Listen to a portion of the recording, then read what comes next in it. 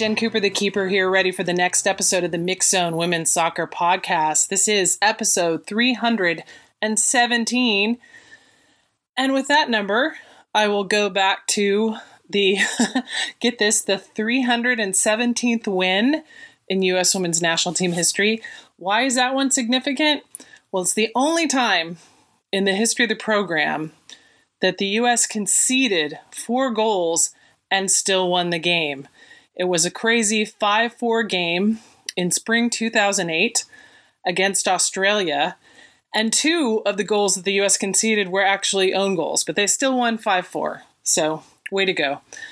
And, of course, I've been on a little break longer than I anticipated because of the crazy time in Texas, but things are settling down, slowly returning to normal. Want to give a shout out to anyone who donated to the Dynamo Dash Players Fund that all went to the Houston Food Bank. And if you have any concern or want to do anything for anybody in the state of Texas, I would check into United Way or specifically to Houston, the Houston Food Bank. Those of you in colder climes might be thinking, what the hell? It's just a winter storm. Well, it was a little more than a winter storm. It was more about no power and water, and there's still people without power and water. So anyway, getting off the soapbox, moving on to this week's episode. First segment, great chat with Julia Poe from the Orlando Sentinel. She covers both Orlando City SC and, of course, Orlando Pride.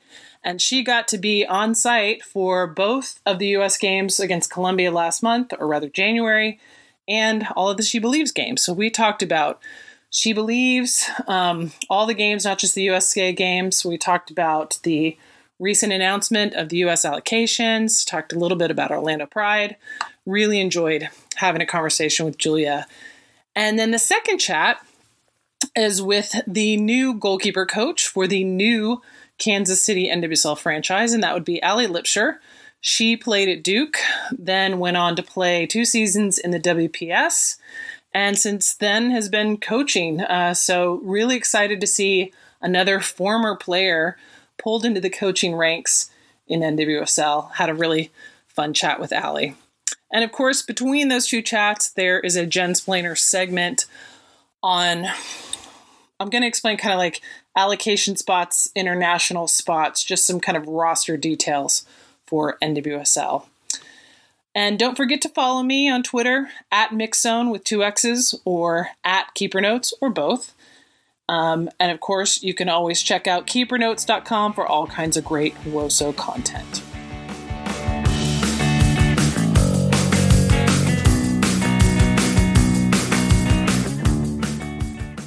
All right, Jen Cooper, the Keeper, here with Julia Poe from the Orlando Sentinel, the soccer beat writer for that paper.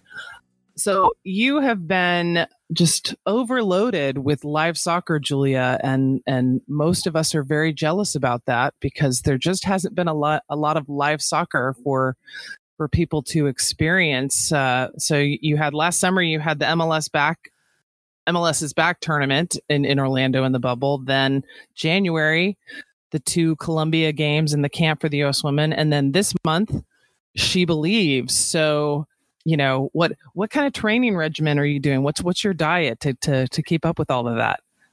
Let me tell you, it's been a lot of hydration. I'm known for drinking a lot of energy drinks in the press box, and it's always very quiet. And I always open it and try to open it quietly, and it's just very loud when the top clicks off and everyone looks at me and they're like, oh, Julia's caffeinating. But yeah, amazingly, it's even more. I mean, there was a CONCACAF tournament in there. There's been so many recently. Yeah. And we're just, we're grateful for it here. We've got the Canadian Olympic qualifiers coming up next month. And it's just been nice. It really is what a regular schedule would look like for us in non-pandemic times. And it feels kind of crazy, but Orlando does always attract this kind of, not quite to this level, but a pretty high level of attentions and attractions and games. So it's kind of nice to have that feeling of normality in terms of at least work life right now, even if we're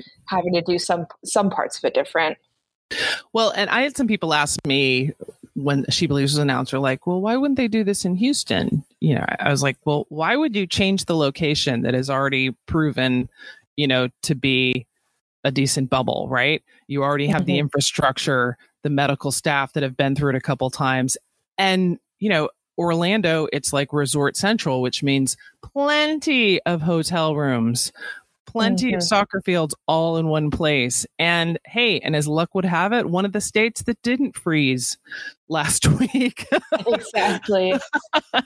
So it's like, and it's also, one of the reasons I know that Canada is having their qualifiers there, because their qualifiers are against Bermuda. And hey, it's great location when you're talking about all of the other CONCACAF nations in the Caribbean, right? So it's like it's a nice kind of meeting point for that, and also that like ideal size stadium where it's not too big and it's not too small, and it's all new, So you got all three SheBelieves match days, so that's 6 games in a week. I want to hear some of your thoughts on not just the U.S. performance, but also Brazil under Pia, Canada under new head coach Bev Priestman, and Argentina, who was a late replacement for Japan in the tournament. Definitely. Yeah. I mean, my first thought was just, I was impressed at the quality that all 4 teams brought, because, I started kind of tempering my expectations when we started seeing some of the Canadian players that weren't going to be available. And when Japan pulled out, I was like, okay, I'm not sure what this is going to look like. We had just come off of those Colombia friendlies, which were very lopsided. In terms of usefulness for the U.S. women's national team, they were probably very useful, but not necessarily the most aesthetic soccer to watch, just when a team is getting overpowered to that level. And this tournament was really competitive. It wasn't super high scoring, but there were enough goals to keep, it interesting for the casual fan. And I was honestly very impressed, especially by, I felt like I knew what to expect from Brazil and the US, but Canada and Argentina did stick out to me as, even though I know both of them kind of faltered in their last day of games, both of them stuck out to me in the first night, especially. Well, in Argentina, it has to be said, before this tournament, they hadn't had a game in more than a year, right? Canada, I think it had been a year. And it was really Bev Priestman's first opportunity to get players out there. And of course, we also have to note that there were players who were unavailable because their clubs chose to hold them back, which normally wouldn't be allowed during a FIFA window, but FIFA made an exception for this window and the next window because of COVID travel restrictions, depending on where players are coming to and going from, so you didn't have Ashley Lawrence or Kadisha Buchanan for Canada. You didn't have Formiga for Brazil, right? Right. Yeah. And then, of course, Christine Sinclair and Diana Matheson, Erin McLeod held up for injury. Canada losing Kaylin Sheridan in the first 20 minutes, right? And of course, no Tobin Heath, no Samantha Mewis for the USA, but of course, the USA is so deep, it's not like, it made a difference. But I did like that we had, a different kind of Canada in there, right? Like, and anytime you've got a new coach, there's going to be a new approach. I love anytime we play a team that's coached by Pia Sundhage, right? Like, because our history with her goes way back, and I think Brazil's going to go far with her in charge. And I also heard people talk about, it's like, oh, it's not going to be as competitive because it's Argentina. It's a shame. It's like, hey, it's COVID times. You just have to, whatever. It's, it's all good. And it's great for Argentina when you think about it, as much as it might be hard to watch them,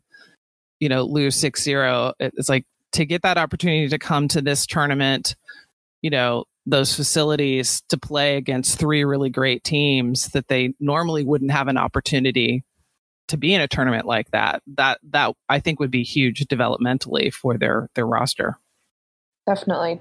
And I mean, they almost took a point off Canada. I mean, they were, I know, inches and minutes away from that. And that was, in particular, I said this throughout the last few days, but I thought that game really showcased what they can do. And if I was the Argentinian team, I'd be looking back at that game and being like, okay, there's a lot to take out of that performance. It wasn't Canada's best performance either, but I felt like it was the one that Argentina was best equipped to take away a lot of what had been working for Canada in the past. Yeah, and they didn't even have their top goalkeeper. She was ruled out of the tournament for Argentina.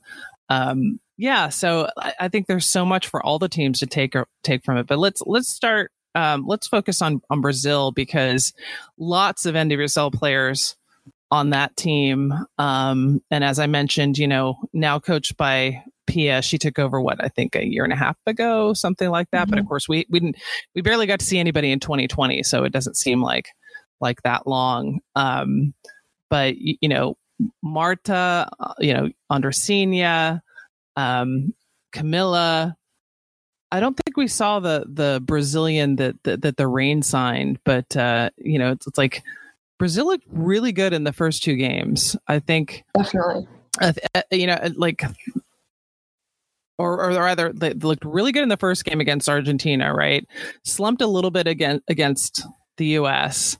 and had a nice resurgence Wednesday night against Canada. I was kind of wondering if we could see Canada come back, because the last time those two played 2 years ago, Canada came back from being down 2-0 to tie it 2-2, but they were just, missing their firepower. But what do you think about? I mean, let's talk about Marta. You know her well. You cover the Orlando Pride.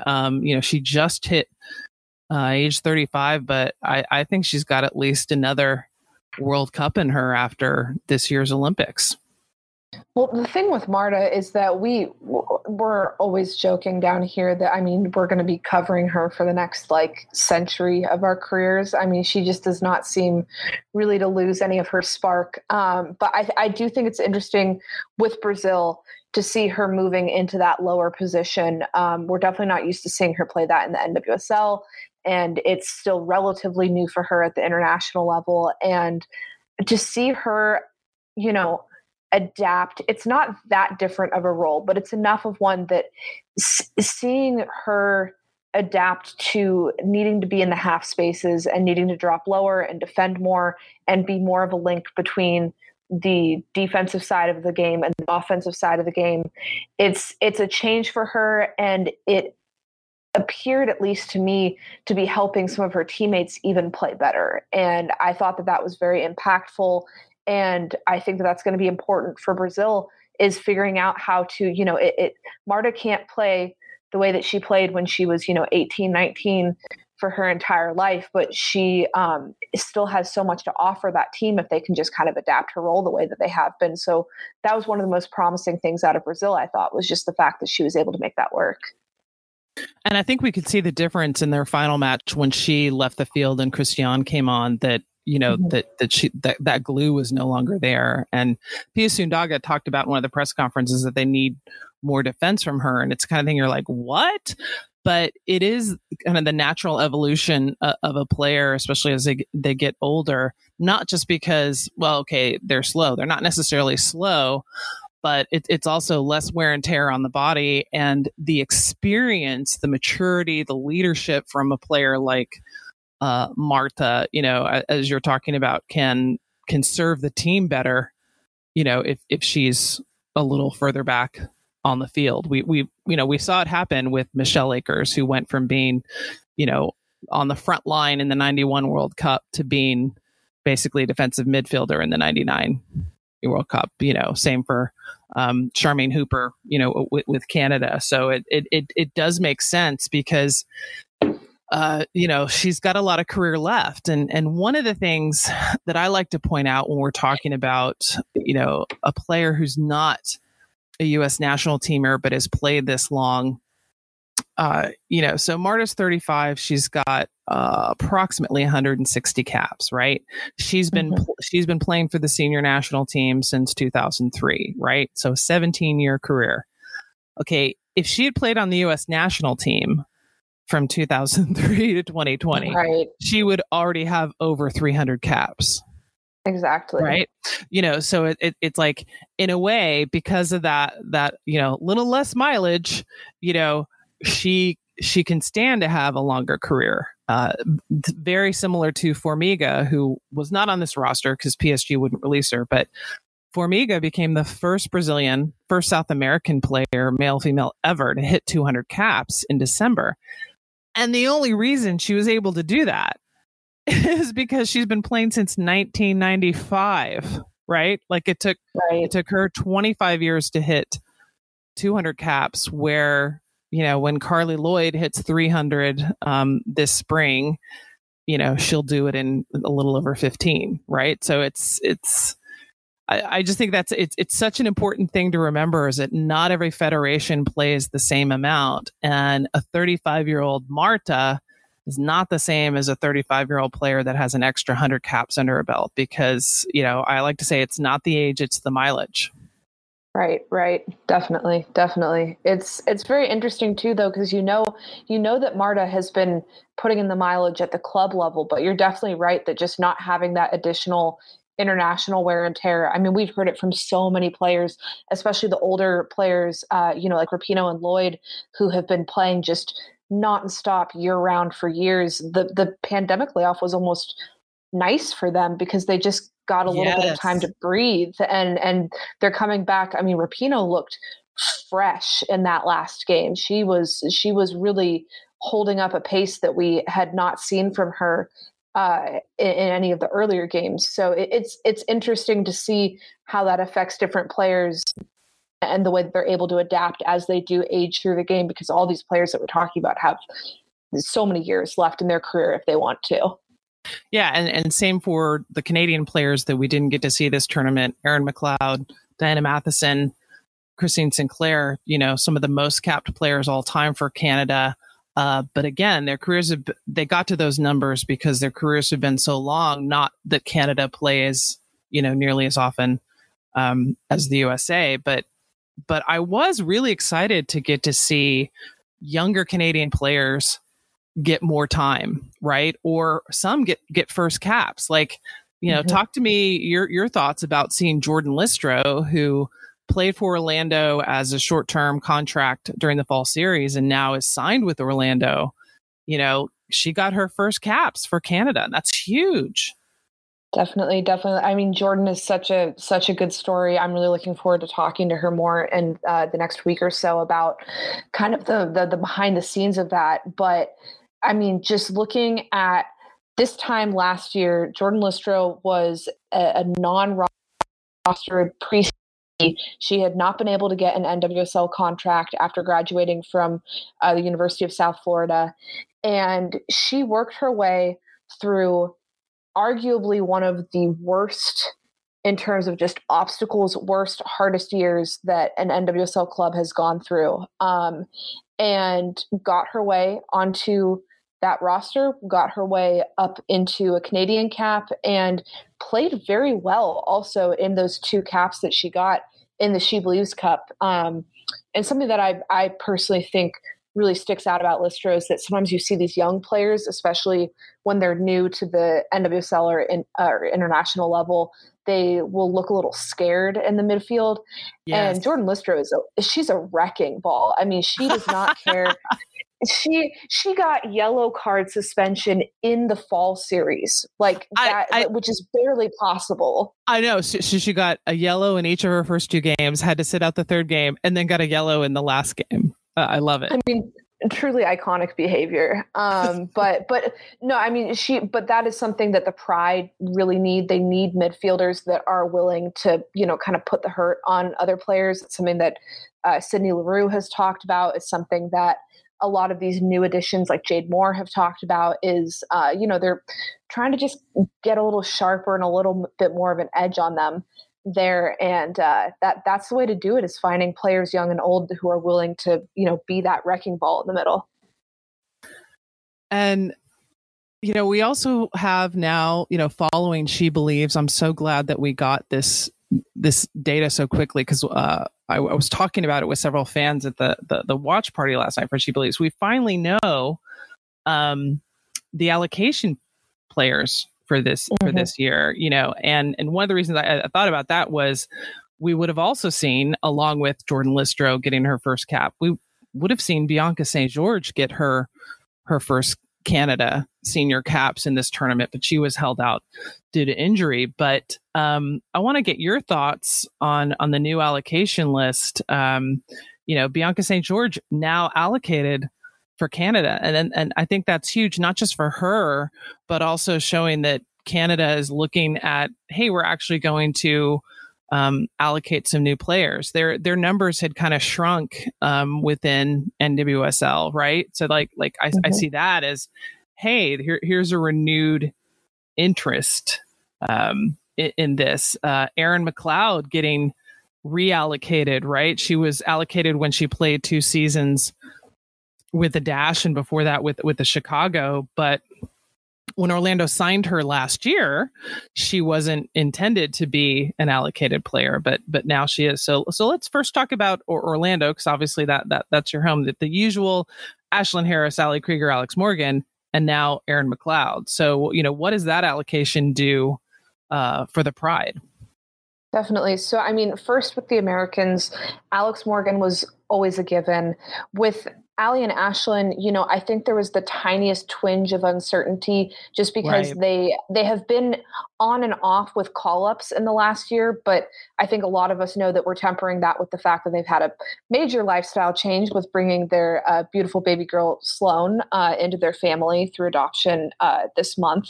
So, that provides just some of that stability there. That would have probably been a massive upheaval for their salary just lineup if those 3 had changed in some way. With McLeod being allocated, though, it puts a really interesting wrinkle in, because there's always the good things about allocation, obviously, which is having that salary taken on by the federation, frees up some space. It also frees up an international slot for them. So they now have 2 open now that Marta got her green card as well. So, you have those positives. But the strange thing about it is that now 2 of their keepers are allocated. And that generally means that McLeod is going to be getting a bulk of the call-ups coming up in the next year for Canada. And I don't think that was really the plan when she was brought here. I think the idea was to find the best available keeper who's not a national team keeper. And, they were kind of walking the tightrope on that, and it looked like they were walking that the right way. So it's a huge personal accomplishment for McLeod. I know it was a goal of hers for a while, but it is interesting that now you're going to see a lot of attention given to Brittany Wilson, their 3rd string keeper, who is most likely going to have to step up in a big way whenever concurrent call-ups happen in the future, especially during the Olympics this summer. That could be, a really big thing for her. And I think it is notable that I think this might have been coming at least for the last few months, because the Pride did draft a keeper out of the NWSL draft, and a pretty good one at that, Kaylee Collins out of USC. And at the time, a lot of fans were kind of head scratching over that. They were like, we don't need that. Now, when you look at the makeup of this team, this could be a team that needs 4 goalkeepers on their roster, right? Which is just an interesting place to be in. So it's definitely a unique roster composition, that's for sure. Well, and I'm so glad that the league is at a place now where rosters are large enough that everyone can carry 3 goalkeepers. It was just a few years back where you only carried 2, and you probably had a 3rd one training with you in camp, but was not signed on a contract unless someone got injured and they had to be an emergency replacement, right? So it's much better situation, not only for the clubs, but also for the players, that you can have a stable training situation. You're with this club, you're provided housing, all that, and you're getting to train with other really high level experienced keepers. So if you're Kaylee Collins coming in, or any young keeper, to be able to train with Ashlyn Harris and Erin McLeod, that's huge.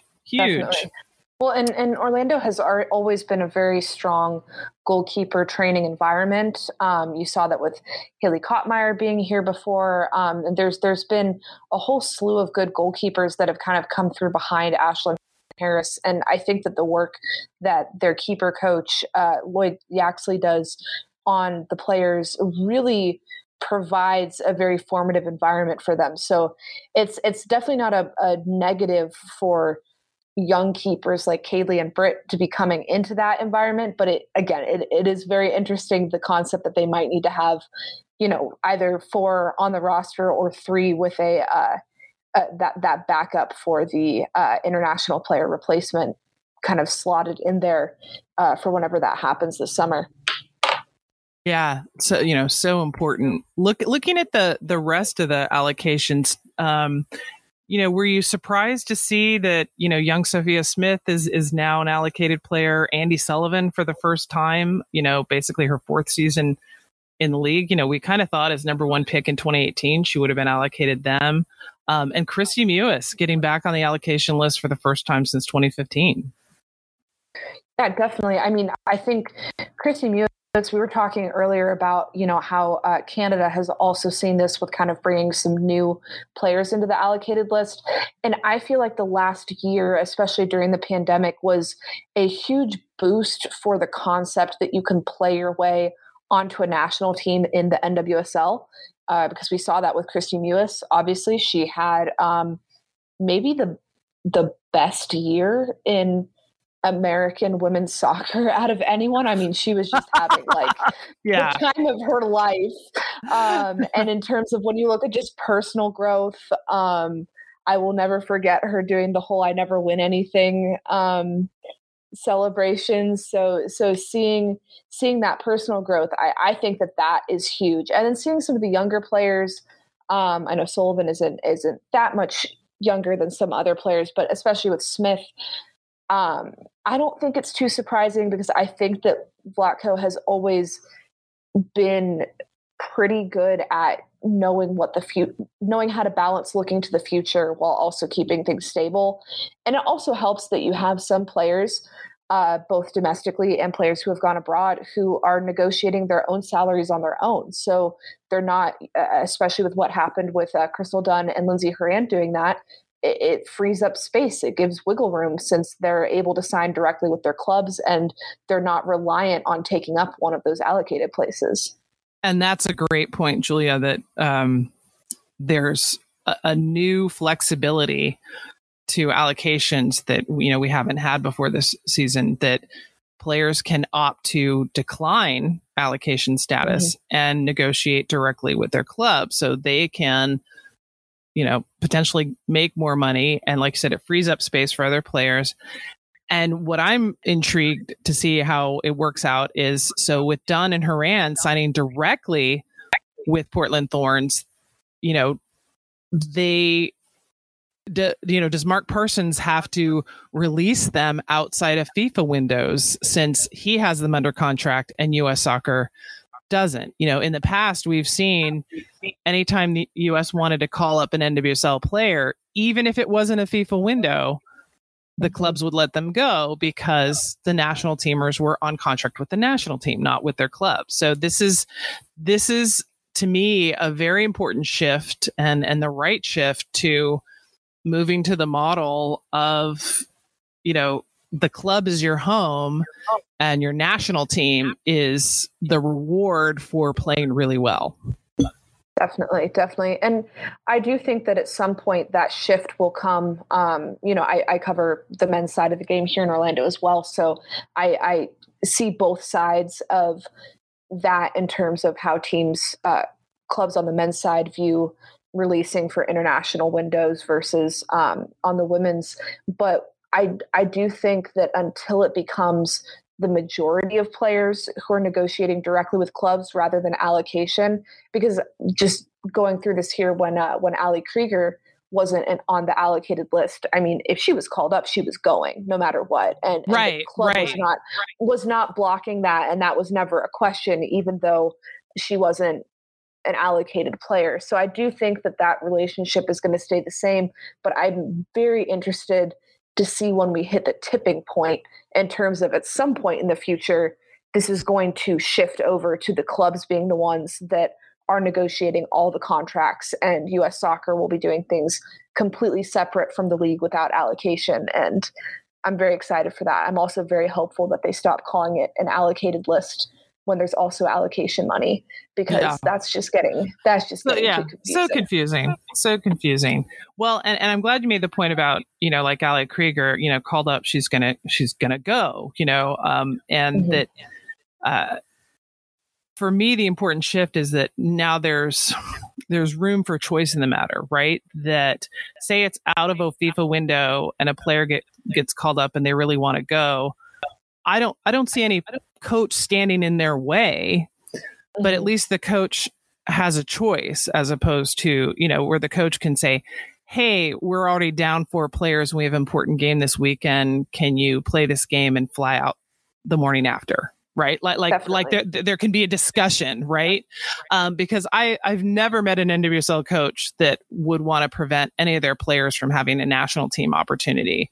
But I think the frustration we've seen in the past is when there's that, like calling in players like 3 days before window starts. And so your players miss one extra game, right? Mm-hmm. And it's not even because they're playing, it's just because they're getting to camp early. It's like those kind of tidbits. And that's the advantage, one of many advantages the US women have had over the years is a lot of time training together, which, for the rest of the world, either there's a club network, and that existed and players were getting called up from that, or like we've seen with Argentina and other countries, just like, well, they're just not, getting any chance to play together. Could you imagine what Brazil would be if they had all the regular camps that the US women have had? But yeah, I think your phrase tipping point is really key, because it's not something that's going to happen overnight. All of these clubs, it's the landscape is evolving. It's still a very young league, right? Like, as exciting as it is for me to say, oh my God, it's the 9th season, which means that this league will have lasted 3 times as long as either of the other ones. Like that's huge, right? But that's still so young in the scope of establishing rules and figuring out roster. It's like constantly evolving. We look at MLS now past its 25th year, and you have a whole generation that has no memory of there being a world without MLS, right? Where it's like, NWSL is still young enough, and I'm sure we still have a big core of players that have played every season of the league, right? Like Christine Nairn, Lauren Barnes, Tori Huster, the players that have never had allocation, right? So they've always been on a pretty, modest salary. It's gotten bigger each year, but it's still pretty modest, right? So it's like those players, I feel like, are going to be able to tell us some great stories of the evolution of the league, right? And I've made this comment before. It's like, I feel like NWSL has graduated from elementary school. We're into middle school. We're still struggling with that transition of, where's my locker? And I don't stay in the same desk all day, and I have different teachers, right? But I'm maturing, right? And pretty soon I'm going to be ready for high school. Definitely. Right. But yeah, it's high drama time. We're teenagers now. Yeah. I mean, that's the interesting part of it too, because when you look kind of at, I think it's interesting because you're kind of watching MLS go through the process a little bit before, so that they're kind of a little glimpse to the future of what hurdles, what different possibilities could be coming up for the NWSL. And they're very different because the women's sports landscape is so different than the men's, and the type of interest that is available for women's soccer is just so unique. But it is interesting. I can't wait until we hit that 25-year mark that MLS hit last year for the NWSL, and we can kind of look at what that's going to look like, because even just making the jump up to having 12 teams by next year feels like such a big deal. And yeah, there's just, it just feels like there is kind of a a large wave of milestones coming in the next few years. Yeah, that'll be the first time we've ever had a women's league, including NWSL, with more than 10 teams, right? NWSL has had 10 in the past. We'll be back up to 10. To be at 11, 12, that's going to be huge. And I've pointed out to people too about MLS's history, especially when Boston had to fold in early 2018. They're like, oh my God. And I was like, hey, when MLS was the exact same age, they cut 2 teams because they knew, like, to save the league, we need to make this business move, right? And within 4 or 5 years, they went on an expansion streak of, Chivas, Salt Lake, Toronto, Seattle, Portland, Vancouver, so it's kind of like not that it's the exact same thing, but I think it's similar in terms of growth, where it's like it sucked at the time, right? I know it sucked for Western New York Flash fans to lose their team that had just won the title, right? But I'm so glad that the Salin family had the wherewithal to say, hey, we want to stay in women's soccer. We want to keep supporting this team.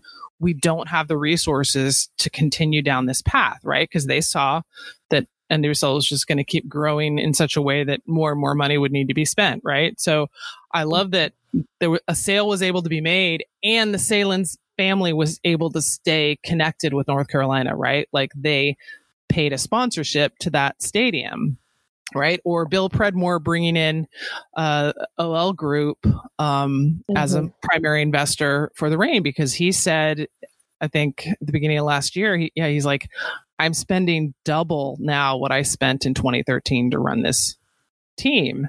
And that's not a bad thing at all, but not everybody's got that money to spend, right? And all of the investors that we're starting seeing kind of following the Angel City model, right? Like Washington Spirit bringing on additional investors and, the new Kansas City owners. So it's a very, very exciting time. Well, so Julia, thank you so much for taking the time to chat with me and wander around all of these women's soccer topics as I tend to do. And I hope you stay hydrated, because I know you've got a lot more live soccer coming to Orlando. Thank you so much. I appreciate you having me on.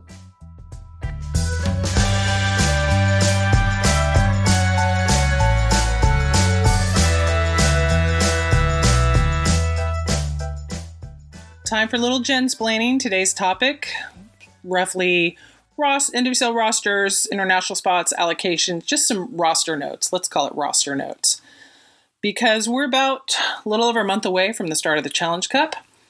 And before the Challenge Cup kicks off, all teams will have to reduce their current rosters to 28 players. That'll be further cut down before the regular season starts in May. But let's think about April 9th, when Challenge Cup kicks off. A few days before that, all rosters will be cut down to 28 players. Each team is allowed up to 4 international spots. And by international spots, that means a player who, by virtue of their citizenship, requires a P1 visa from the U.S. government. It means they don't have a green card, they have no claim on citizenship, or they're not an allocated Canadian Federation player. All right, so you do have international players in terms of players who play for national teams other than the USA, right? But not all of those players require an international spot.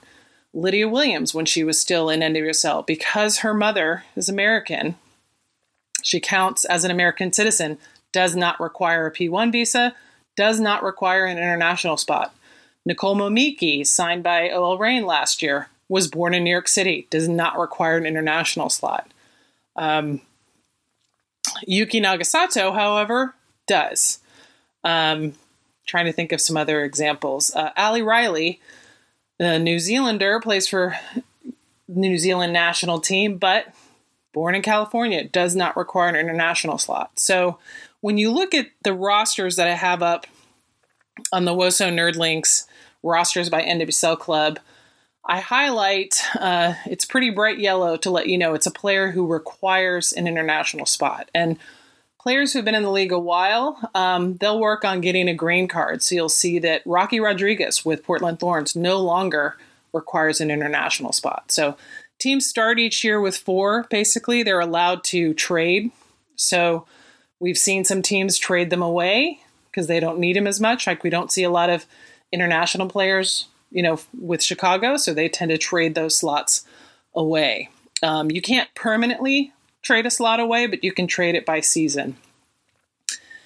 And then, of course, we recently got the list of the allocated players for 2021. We can call them allocated. We can call them federation players, which is probably the best way to do it so we're not confusing with allocation money. So these are the players whose salaries are subsidized. Their NWSL salaries are subsidized by either U.S. Soccer or Canada Soccer. So let's say Jane Campbell, Christy Mewis, new Federation players, Houston Dash no longer has to pay their salaries. But for the first time this year, national team players who are offered that option, or who are extended the privilege of being allocated like that, being a subsidized player, they can actually decline that option and negotiate directly with their teams if they feel that they can get a better deal with their teams directly. So for the first time, we have 2 players who are signed that way. Lindsay Horan, Crystal Dunn, signed directly with Portland. This is the beginning of the transition to eventually having no subsidized players, the league having, paying all of its players directly. And of course, Julie and I talked about that in the previous chat. And keep in mind, there may be players who are on contract with the U.S. national team who are allocated that aren't in the league right now. So you've got Sam Mewis, Rose Lavelle. That when the list came out, it indicated that if they returned to league play, that they would be covered by U.S. Soccer. We didn't see that same note for Kristen Press or Tobin Heath, right? So they probably chose to decline that option. And it's also important to note that Canadian players, if they are subsidized by the Canada Federation, then they don't use an international slot. But if they aren't, they might need an international slot. And a good example here is Quinn, who, when Quinn signed with OL Reign after the World Cup, they needed an international slot because they weren't a Canadian subsidized player. However, for 2021, Quinn is once again a subsidized player, so OL Reign doesn't have to pay that salary. Lots of information. I know it can get a little confusing. That's why I try to keep on those Google Sheets a breakdown of each player's status, whether they have signed, how long their contract is, if they're a federation subsidy, if they require an international slot, if they have played for foreign national team, but for one reason or another don't require an international slot. So any questions on that stuff, feel free to email me anytime, keeper@keepernotes.com.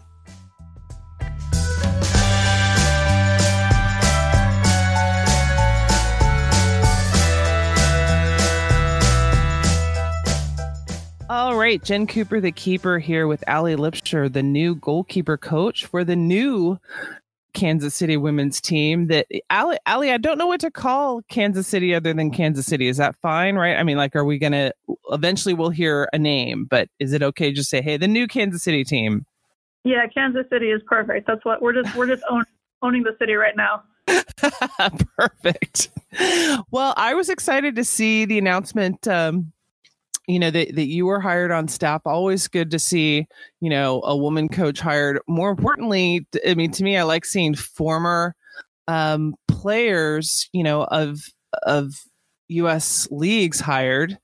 And, just kind of like continuing the history, right? Like, I was like, yay, someone who's not just obviously serious about coaching goalkeepers, but has deep roots to the leagues in the U.S.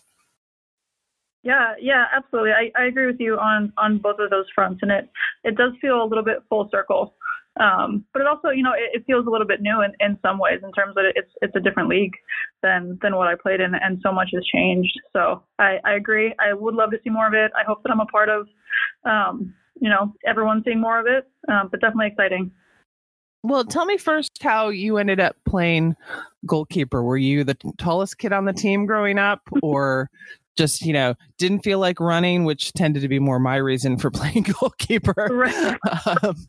How you fell into the nets? I think I was definitely a tall, lanky kid, but I think it was just kind of at the time, I was like 8 when I started playing in goal, and it was at the time where everyone's just rotating in, right?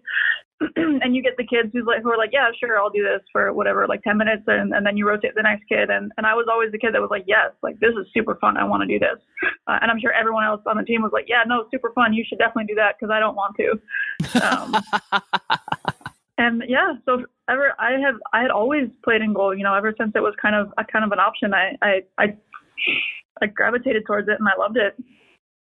Well, one of the things that I enjoyed about playing goalkeeper was I considered it the best seat in the house, right? I don't think everybody agrees with me, but I just love that it's like how I could see everything unfolding in front of me, right? And but what did you like best about playing goalkeeper? I did love that part of it, and I think that actually played a big part of me becoming a coach eventually, which is always constantly being so analytical. But I loved so much about it. I loved making saves, which is what you always sort of start loving as a kid. Eventually, you learn to get past how bad it feels not to make a save and get a goal scored on you. But I loved just being like that last line of defense. I loved being kind of relied upon in that way. Yeah, it's kind of all or nothing, either you're the hero or the goat, and yeah. not the GOAT goat, but just the goat. Yeah. Well, talk about how you ended up at Duke. That's where you played collegiately, especially coming from way the other side of the country beyond California, all the way from Hawaii to North Carolina. Yeah, that was a big transition for sure. But I got to do basically through the ODP system, which was still really big and looked a little bit different as I was coming up, and that's really kind of what got me to the mainland and playing in tournaments and being seen by coaches just kind of beyond my region, and was a really important part of me having the opportunity to look beyond sort of the West Coast in terms of schools. And then coming out of college, I mean, the timing was good. That as you were graduating, we were just on the verge of, WPS, the second pro league in this country, launching. So, talk about how things unfolded as you were coming out of Duke. Yeah. I mean, I knew, at that point there was whisperings and there was plans and everything was sort of being formulated. So I was able to make the decision to pursue a pro career with some assurance that it was going to happen and play out. And so I moved to California after I graduated. Literally the day after graduation, I packed up and I drove out to LA, and I spent a very fun, 6-8 months in LA playing and working a lot of jobs. And I played with the Ajax America, the WPSL team out there, and it was fantastic. And come January, everything was in place, and the draft happened, and I was invited into Boston, and everything sort of unfolded from there. And Boston, the Breakers in WPS, I don't think a lot of current fans would remember that it was coached by the late great Tony DeCicco, and that you would have been playing training goalkeeper along with Alyssa Nair. So talk about working with those two people. Yeah, it was pretty incredible to, walk into my first professional locker room, and you've got Tony DeCicco standing there, and you've got Christine Lilly standing there. Yeah, that too. What am I doing here? And so, yeah, that first year was Alyssa's senior year, so she wasn't there until my second year. Gotcha.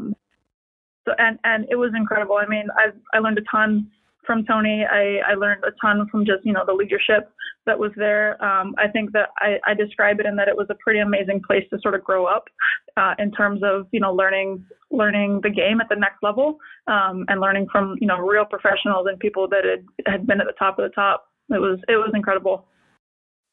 So when, the league ended a couple years later, what did you say, okay, I'm going to go into coaching, or I want to try to play abroad, or, Yeah, I had actually been playing abroad. I was in Australia. I sort of did that rotation where I would play months in the WPS, and then I would go to Australia for 6 months and live there. And literally, my second season coming back from Australia, I had just re-signed with the Beat, who I played for my third year, and I got off the plane in Hawaii to sort of transfer to head back to the mainland. I turned my American phone back on for the first time, and of course, you're just you're always like flooded with text, but all of a sudden it's all of these like, what are you going to do? The league folded. Like, that was kind of like, I literally got on the plane to that news, and I kind of turned around and like looked at the plane. I was like, can I just get back on and go back to Australia? Like, what do I do here? So I played in the WPSL Elite League. That was kind of the interim league as the NWSL was organized. But honestly, that it took the wind out of my sails, and it was a lot. I mean, I'm sure you've had this conversation, but it was hard. That lifestyle was hard. You weren't making a lot of money. You were working a lot of jobs, and it was a grind. And I think at that point, having the opportunity to get into coaching and feel like my life was a little bit more in my own hands was really enticing. So I stepped away from the game at that point and just kind of, dove headfirst into coaching.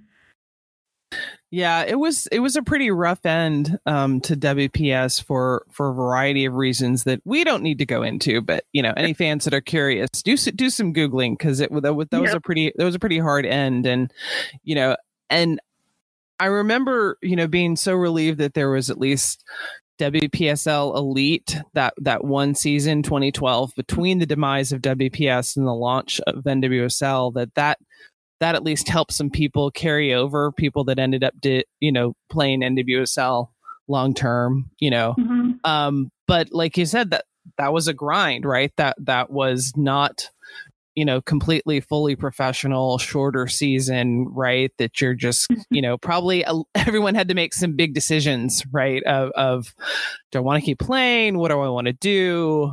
How do I make this work? So you ultimately made the decision, okay, I'm ready to launch a coaching career. So did you already have some coaching licenses, or that's when you started getting your coaching licenses? How did that work? Yeah, I started. I started down the track of like a master's at that point, because I knew that I was going to give coaching a try, but I was also like, I don't know if that's the end all be all. Like, I kind of wanted to keep everything open, so I started down the path of getting my master's during that interim season. And then I had head coaching experience before that. I was able to coach at Tufts while I was in Boston. I was able to coach at Arizona during an off season, sort of in between. So I had that experience, but really sort of dove into it fully at that point. And the coaching licenses sort of came, down the road. And then really, like I said, I was just kind of hell bent on getting my master's. So eventually I ended up stepping away from like an assistant coaching role and just being a GA when I moved to Connecticut for a while and was their graduate assistant so I could get my master's degree. Yeah, the college game offers a lot of good kind of learn as you go opportunities, right? Where, pro players and other people can be the designated volunteer assistant coach, or like you mentioned, the graduate assistant coach, so that, you're kind of doing two things at once. What do you think are some of the biggest things you learned in that process as a college goalkeeper coach? Or were you, I guess, for graduate assistant, you weren't specifically a goalkeeper, that was just a little bit of everything, yes? Yeah, it was. I mean, it was both. And I think if you are a goalkeeper, you tend to be the goalkeeper coach if you have experience. Yeah. Kind of how the college world works out. But I mean, honestly, I think that when you're a college goalkeeper coach, or when you're a college coach, you learn to be a college coach. The game is, that league is so different from any other sort of like club or professional league that you would be in. There's so much more around it being a part of an institution and all of those different sort of parts that come with it. So in terms of like coaching education, like the coaching learning that you're doing are from the other coaches on staff. And then again, a lot of the learning you're doing is how to run a camp, how to do a budget, how to line a soccer field in some cases. There's a lot of sort of auxiliary education in the coaching Did world. you have to do any of the, like, how to do travel arrangements? Oh yeah. I did. I remember my very first away trip that I was like in charge of organizing. We got to our connection and like our connection flight had been canceled, and I was like, that's it. I can't do this. It's too stressful. I was like 5 years older than the 25 girls standing behind me that are like, what are we supposed to do now? I don't know. You tell me, what are we supposed to do now? But of course, it worked. Yeah. You're like, I just want to coach. Can I not do this stuff? I just want to coach. Well, and talk about how the opportunity came about for you to be hired by the new Kansas City team. Sure. I mean, I guess when we start to talk about, coaching, I don't want to make it seem like I jumped into a GR role and now that I'm here, like I started coaching 9 years ago. Right. And I've kind of, like really doing a lot of work and being a coach in the pro league and then WSL was always the goal. I always wanted to get back to the pro level, and it really wasn't until the last couple of years that I felt like I really had the tools and I was ready to be able to do that. So the last couple of years I've done my homework. I've always kept up with the league as a fan, and I started to keep up with it a little bit more in depth, a little bit more analytically, just learning sort of what the ins and outs look like, and luckily still have teammates and friends that are in the league, so able to talk with them about what their experiences have been like, and eventually starting to make the connections and have the conversations where letting people know that I'm interested and that I wanted to be a part of it, and eventually that leads to the right conversation. You tend to have a lot of conversations before you have one that actually leads to an opportunity. But was able to talk to Hugh a little bit about what he wanted after learning that he was going to be the coach, and the stars aligned, and it's been a really great fit so far. And how much had you been paying attention to NWSL? I mean, it sounds like pretty closely, not just from hey, I'm coaching players that I know hope to play in NWSL at some point, but just, I guess, with an eye to your future as well. Yeah, I mean, I had always followed it, like I said, like as a fan, just still having friends that were playing in the league, and then having friends that were coaching in the league, and for sure having players that were interested in playing professionally at some point. I have followed it very closely. I think it, for a long time, it was and maybe arguably is the best league in the world for women. I'm glad that that's a point of contention. Now I'm glad that other countries and other leagues are really starting to challenge us on that. Yes. But it's super exciting. It's an incredibly exciting league. It's got some of the best players in the world. I don't know how. I guess my question back is, how can you not? Love it.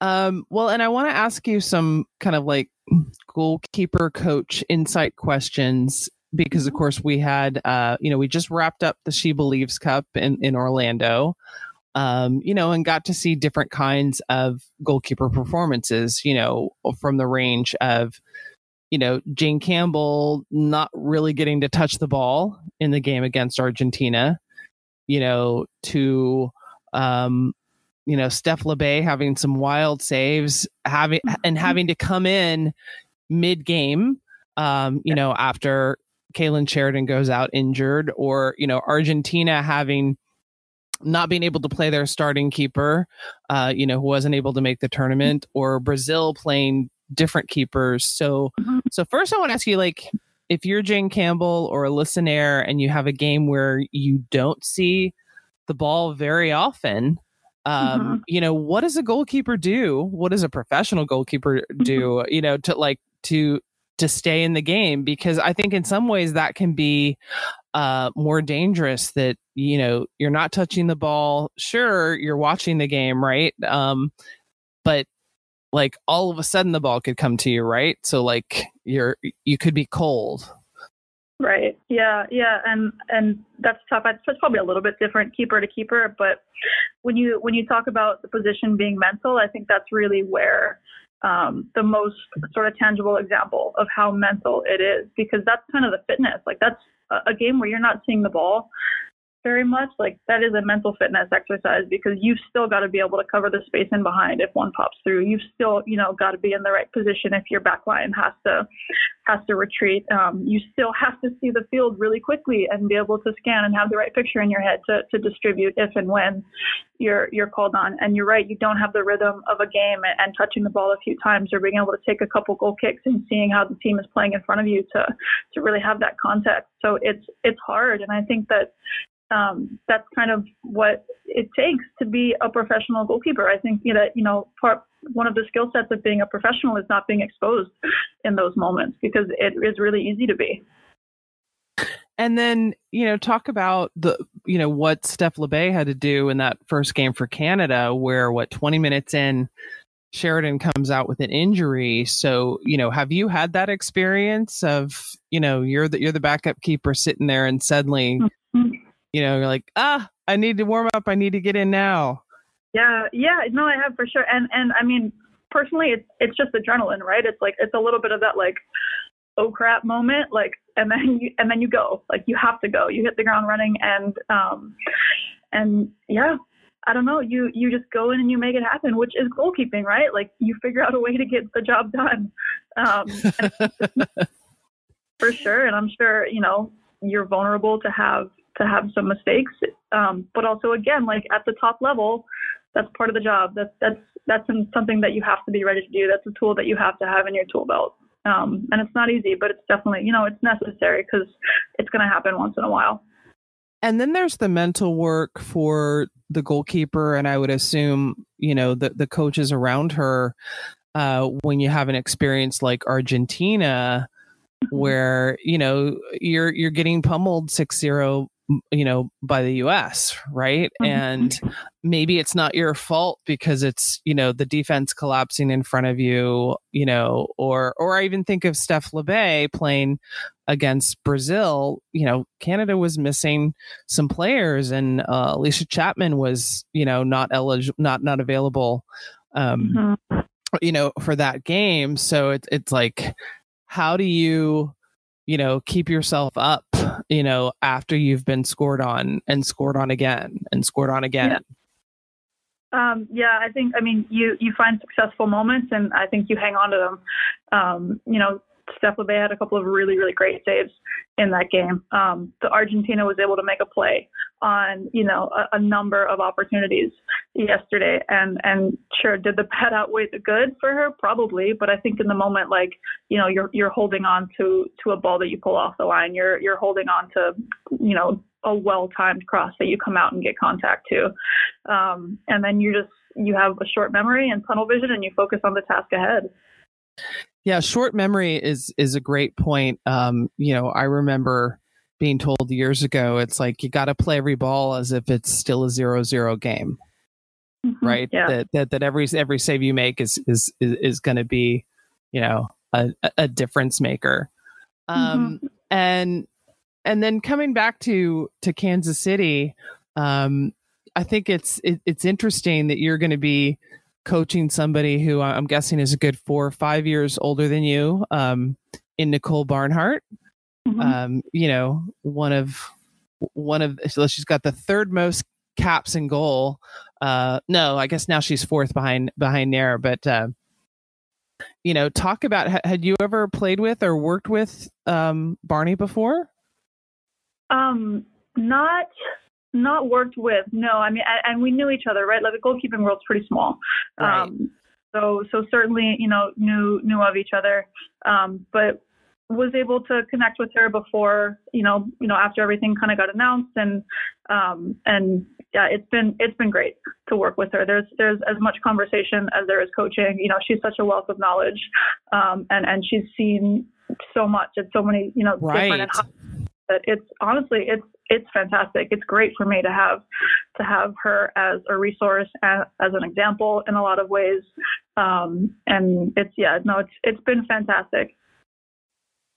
And then I always wonder like how the pro teams, like when you're looking at a third keeper, right? Because, now that we have the luxury of being able to have third keepers on rosters, which, just a few years ago, the clubs didn't, it's like, we know there's so few opportunities for that player to get minutes, but you still need that player, and you never know. I think of OL Reign in 2019 that is suddenly going through all possible keepers. How do you deal with the keeper rotation? And of course, it's very different from the college game, where you can much more easily split time in games, or it's just a different ball game, right? But talk about what that's like in the pro game. I think it's great that we do have the ability to have a third keeper, because it's you know this, like, goalkeeper is not a position where you peak in your 20s most of the time. It's a position that experience plays a lot into, and so having the ability for younger keepers, which I think is typically someone you see in that third keeper role, to be able to learn and play at the level and gain that experience in a really meaningful way, is super important for the growth of the position, and being able to continually develop keepers that are, can push for a national team spot and can, be a part of maintaining why the U.S. has some of the best goalkeepers in the world at any given time. Yeah, you always want that goalkeeper pool to be deep, even though the flip side of that means is there's a lot of people that, they may be great, and you're not going to get an opportunity beyond club, but at least, we're now at this position now with, NWSL back up to 10 teams, next year, 11, possibly 12, like each, adding more spots that there can, that you can make a living year round, playing goalkeeper. And, and as you've experienced, it's like, okay, making a coaching career out of it, so as those new teams come on board, well, hey, that's 4, 5, 6 more kind of coaching / technical spots. Well, last question for you, Ali. When you think about the goalkeepers you followed growing up, who are one or two of your favorites, where just like, you'd watch them and go, oh my God, I want to be like that. Or I always love, just the way that keeper makes saves. I mean, who were your inspirations? Yeah, I think, growing up before women's soccer really had any visibility, I mean, I was a Schmeichel fan. He was, I grew up in nice. So in terms of being able to watch many games, there wasn't a lot of options. And whenever there was a game on, it was probably Man U, or one of who were the sort of the top team, the reigning champions at that point. So I was a Schmeichel kid. And then when women's soccer had a little bit more visibility, I was a big, I was a 99er. Like the world team, Grana Scurry, saved that PK. Like, she was definitely someone that was a big inspiration to me, and in sort of, those formative years. And I think is incredible. I was a little bit older when Hope sort of took the reins. So was a fan of hers, but then I had to sort of keep it under wraps because I was playing in the same league as her. So yeah. You have to kind of shed the fangirl thing as you go along. But I think, but it was cool seeing someone that I like recognized as an incredibly talented goalkeeper, and then seeing them in a team concept, seeing them on context, and then seeing them on the field as well. Yeah, and I think being able to see a top level, like one of the world's best ever goalkeepers, to see, beyond game day, right? Like, I think would just kind of add the dimension to your own game of like, oh, they train like this, or they do this in the locker room, or just like all those little extra tidbits. Yeah, for sure. Absolutely. Well, and I love that you say you're a Schmeichel kid, because similarly, I mean, my first exposure to watching goalkeepers was the '94 World Cup, and I just I fell in love with the Swedish goalkeeper Thomas Ravelli, because again, like you said, like there weren't for me, there weren't women goalkeepers to watch. But yeah, 99 comes around and it's like, Brianna Scurry. And so some friends of mine at the time, and I was not young, but some friends of mine bought me the Barbie, the goalkeeper Barbie from the World Cup, the black goalkeeper Barbie, because they knew that I was, very Brianna Scurry. Yeah. So yeah, I mean, you have to have those goalkeeper,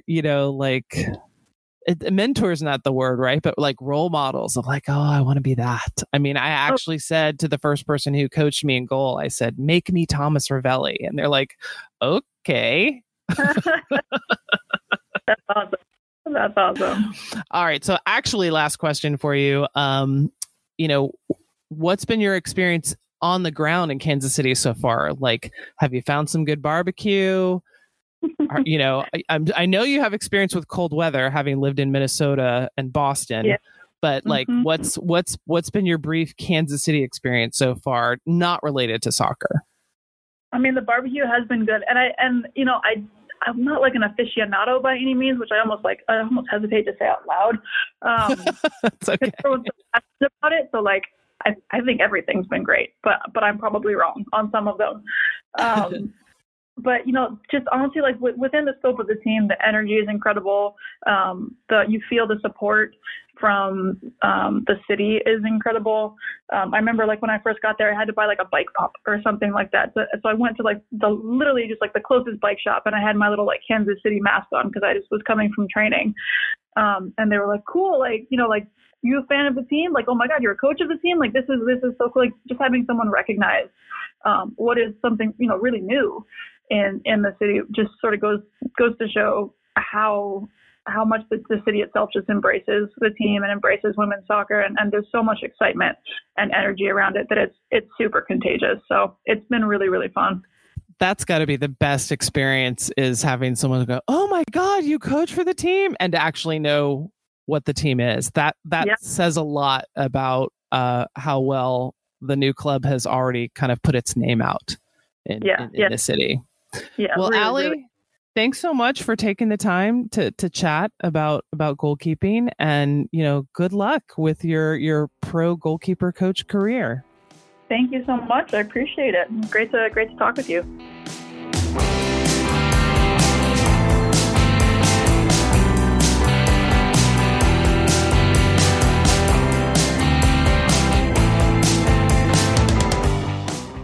All right, time to wrap it up with the back four.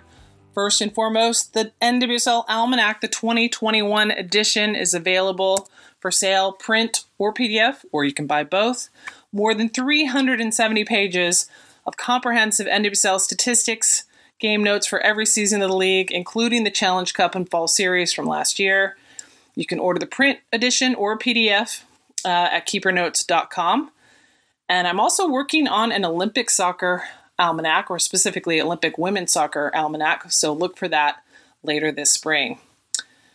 And if you want to keep up with all of the NWSL trades, player acquisitions, roster moves, I have a great Google sheet linked at keepernotes.com. Just click on WOSO Nerd Links, and there's all kinds of fun stuff there, including a link that has not only the allocations for the NWSL of national team players, but it also shows every call-up of U.S. national team players going back to 2015. And then I also have, if you haven't seen it before, a YouTube channel called WOSO Nostalgia. And I've recently put up a lot of new videos, mostly from Canada, but I'm constantly trying to find old school WOSO videos out there that aren't already up on YouTube to get out there. If you have any old videos, VHS or DVD, and it's stuff that you haven't seen on YouTube or elsewhere, if you send it to me, I will convert the file to digital for you and send it back to you, but I will also share it with the world on YouTube. So if you have any old videos, seriously, even VHS, email me, keeper@keepernotes.com for more information. And last thing, mark your calendar. The 2021 Challenge Cup kicks off Friday, April 9th. The 10 NWSL clubs will be participating in 2 groups of 5 teams for the first round. And the groups are basically east-west. So your West group is Reign, Portland, Chicago, Kansas City, Houston. Your East group is Orlando, North Carolina, Louisville, Washington, Sky Blue. Teams will face each opponent in their group once. So they'll have 4 first-round games, 2 at home, 2 away. And then the 2 group winners will meet in the Challenge Cup final on Saturday, May 9th, live on CBS. And then the NWSL regular season will kick off a week later. So we're getting pretty close to that, believe it or not. It's just about 5 weeks away. All right, that's it for this episode of the Mixed Zone Women's Soccer Podcast. Appreciate everyone who's listened, everyone who's emailed me about it, tweeted about it, shared it with a friend, sent feedback, etc. Of course, I want to thank my producer, Sean Ringrose, whose Dynamo podcast you can check out at anchor.fm/GenOrange, and that's GEN, Orange, like Generation Orange. And of course, want to thank the Beautiful Game Network for making this podcast possible. But now she's headed by